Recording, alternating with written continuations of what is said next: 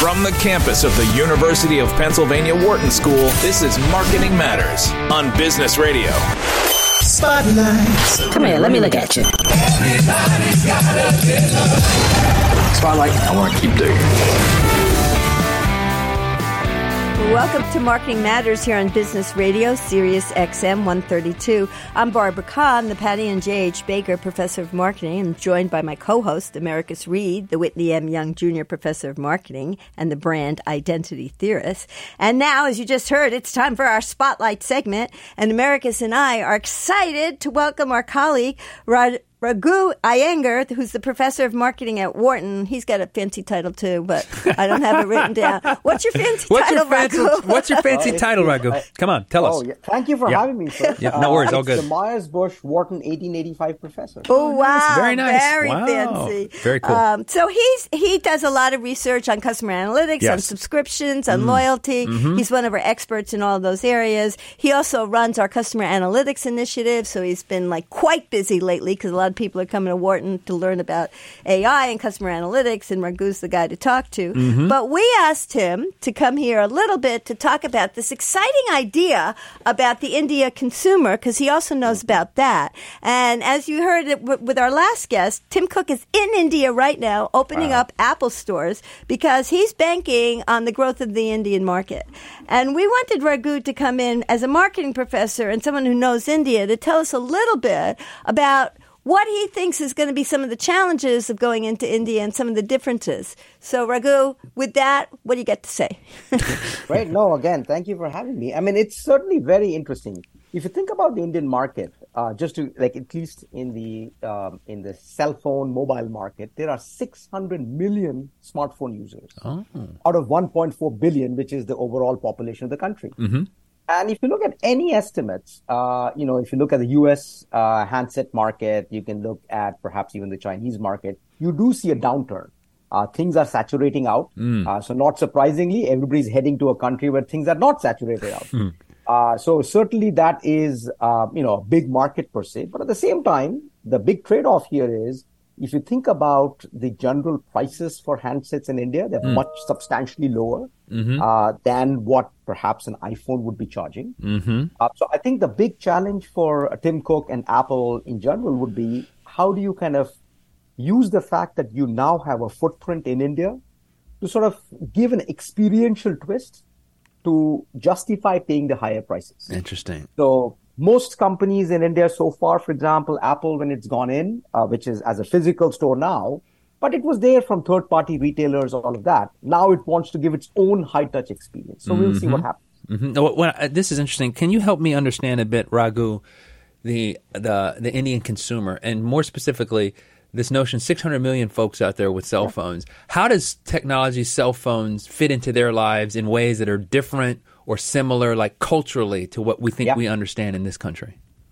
So I think there are many examples. So I think the biggest one, which now I think has become a little cliche, but it still really puts the whole sense of what the cell phone has done to Indians, is that most people for the longest time had a hard time getting landline phones.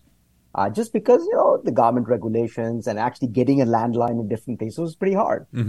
Unlike here, for example, in the US, where, landline connections are dime a dozen. And so what happened was, for the Indian consumers, they basically went from having nothing to actually getting a phone. Oh, interesting. So pretty much the phones, like pretty other places, emerging markets like Africa, even China, for example, India, is pretty much the be-all and end-all. It is used for monetary transactions, more so than here. Do they have Uber apps? Do they have Uber apps there like China does? They have everything. I mean, they have Google Pay, for example, which is very interesting. So I'll come back to that. So, for instance, one of the big challenges for Apple is that while it's charging all this money, Apple Pay is not available in India. So it's an interesting conundrum for them. So, for example, Google Pay is available the Indian government started its own kind of fintech sort of payment service. Okay. And you can imagine that scale is gigantic. Whenever you start something in India, I mean, you can easily scale up quite fast after that. So certainly, I mean, I think the phone is pretty much the big portal with which what an So that's opportunity. like a classic leapfrogging strategy, Yeah, classic right? leapfrog. Yeah. So they and were there are many examples. I've had a chance to work with through the center.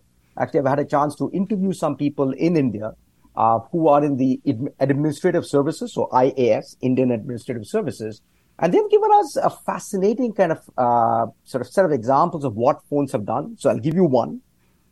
So for instance, in many places in India, deep south, where it might be very hard for, let's say, officials to come in and help farmers, which are, farming away, and it's very hard for them to kind of get assistance. So what they have started is an app where the farmers take a picture of their crop, and using AI and so on and so forth, they can immediately give them feedback as to whether the crop is fine or is it kind of ridden with disease, and what might be good next steps. And so things of this nature, like in terms of communication, all of that has radically changed. Wow, that's cellular agriculture, Barbara. That's pretty cool. That's so, very cool. what you're saying reminds me of some of the things when I was studying China and retail in China, was that the government played a pretty big role there. Yeah. And I also believe the government in India plays a big role to kind of protect Indian businesses against, is that true? Like I know that they did some things that kind of made it harder for Amazon to spread really quickly. So what do you know about that aspect? Yeah, so it's an interesting kind of time right now. So on the one hand, of course, the Make in India, the idea that India should become as much as possible self-reliant has actually helped it during this downturn. So I was looking at some World Bank reports, and they said, so things of the following nature, that if there is a 1% drop, for example, of things in the US, how much does it affect other economies? In fact, for India, it only affects it much, much smaller than other emerging markets. Just because it's a little bit more self-reliant. Gotcha. But having said that, the government also realizes that one of the big things that they would like to do, given the general geopolitical environment right now, especially with China, is that they want to attract as much manufacturing as possible. And so they're giving gigantic incentives. So Foxconn, all of these companies that are actually kind of helping Apple as well. And Apple itself wants to do a lot of manufacturing in India. That's what Mark was talking about. He was talking about that. Yeah. So they're, I think, straddling kind of a fine line between helping Indian businesses, of course, but at the same time, attracting all these foreign investments coming in to set up a manufacturing hub, which hopefully would be a little bit more predictable than perhaps what happened in China.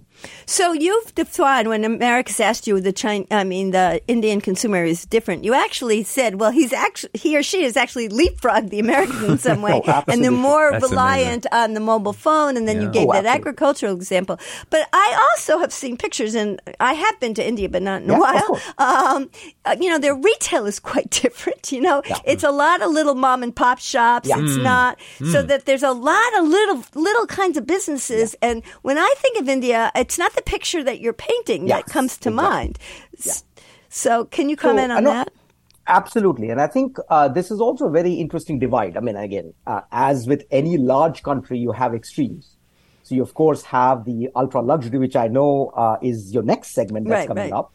But you also have, for example, a lot of kind of, a bunch of India which has not gotten, as self-reliant. It is actually dependent on those mom and pop stores. They're called Kirana stores, which is just like the corner stores, basically. And what has happened is they themselves have upped their game. So let me give you a small example. Like my mom, who lives in Bangalore, she has one of these corner stores right pretty close to her apartment. And the corner store guy realizes that there are these quote-unquote internet portals that can deliver stuff at home. So what he has done is he employs a bunch of kids, and not just kids, I mean older people as well, who basically deliver groceries. So what they have tried to do is to become as kind of personalized as possible, because at the end of the day, he knows his local customers Yep. much better than any internet portal will ever know. And so he's very proactive. So he tells my mom, okay, I know you usually order these things around this time. Let me just pre-order it and keep it for you. Oh, wow. That's That's cool. interesting. That's And great. so I That's think hard to it's like- compete with, actually. You know, it's that kind of Exactly. personal attention. It's very hard to compete with because she obviously trusts the guy who is right there as opposed to waiting for some, delivery person who will show up and from somebody who might be changing from one time to another. This is the reliant person who is the same guy that she's been buying with for a while. Got it. So what is the role of Amazon there? Is Amazon big in India? So Amazon is pretty big in India, especially from the technical side. I know a bunch of people who are employed by Amazon. Amazon warehouses had been very big, so they could not get direct entry. And so what they had been trying to do was to partner with other companies serving as, quote unquote, the merchandiser so that they could become the wholesaler. So in that sense, I think they are already a pretty big role. But given the fact that the government is now opening things up, it'll be quite interesting. In fact, they've opened up for any number of countries, like whoever wants to come in, they'll obviously evaluate everything. So I think what might be interesting is when they start opening things up even more, will it play a bigger role? That I'm not sure. Yeah, that'd be really interesting. I mean, that change, it is interesting, and we saw this in China too, how important the role of the government is in encouraging this economy or regulating this economy. Yeah. And as you study, if you're doing business in the U.S., if you're so arrogant as to think when you go into another country it's going to be run like the U.S., you're in for a bad landing. Oh, yeah. Absolutely. I mean, I think many of the things actually are from, as you were saying, Barbara, I mean, you know China well. Many of the things actually are from China as well, which is this idea of cash on delivery. That was, I believe, started in China, which is unlike here, for example, where, you go on Amazon website, put in a credit card, you get your delivery. Many people don't have credit cards. And so they will actually pay cash on that delivery. Well, Raghu, thank you so much for joining us today, and thank you for that expertise. And I know you're, associated with the center and stuff. Yeah. So where can our listeners go to find out more about what you and your center is doing? Yeah. Absolutely. No, thank you again for this opportunity. We actually have had a recent kind of merger of two centers. One was WCA, Wharton Customer Analytics, and another was AIB, which was AI for Business at Wharton. Got it. And so the combined center is called AIAB, Artificial Intelligence and Analytics for Business. Artificial intelligence. AIAB. So you Google Wharton AIAB. AIAB. Okay. Artificial Intelligence and Analytics for Business. Beautiful. Excellent. And so if you just Google AIAB and Wharton, Boom. you should be able to see myself and my two other co-directors, which is Karthik Hosanagar and Sunny Tambe. Nice. So we are excited. Please come on in and check out the website and see all the things that we do. Very Thank cool. you so much for Thanks, being Raghu. here. Really appreciate it. Thank you very much, guys. Thank you for having me. Awesome. Thank you. Very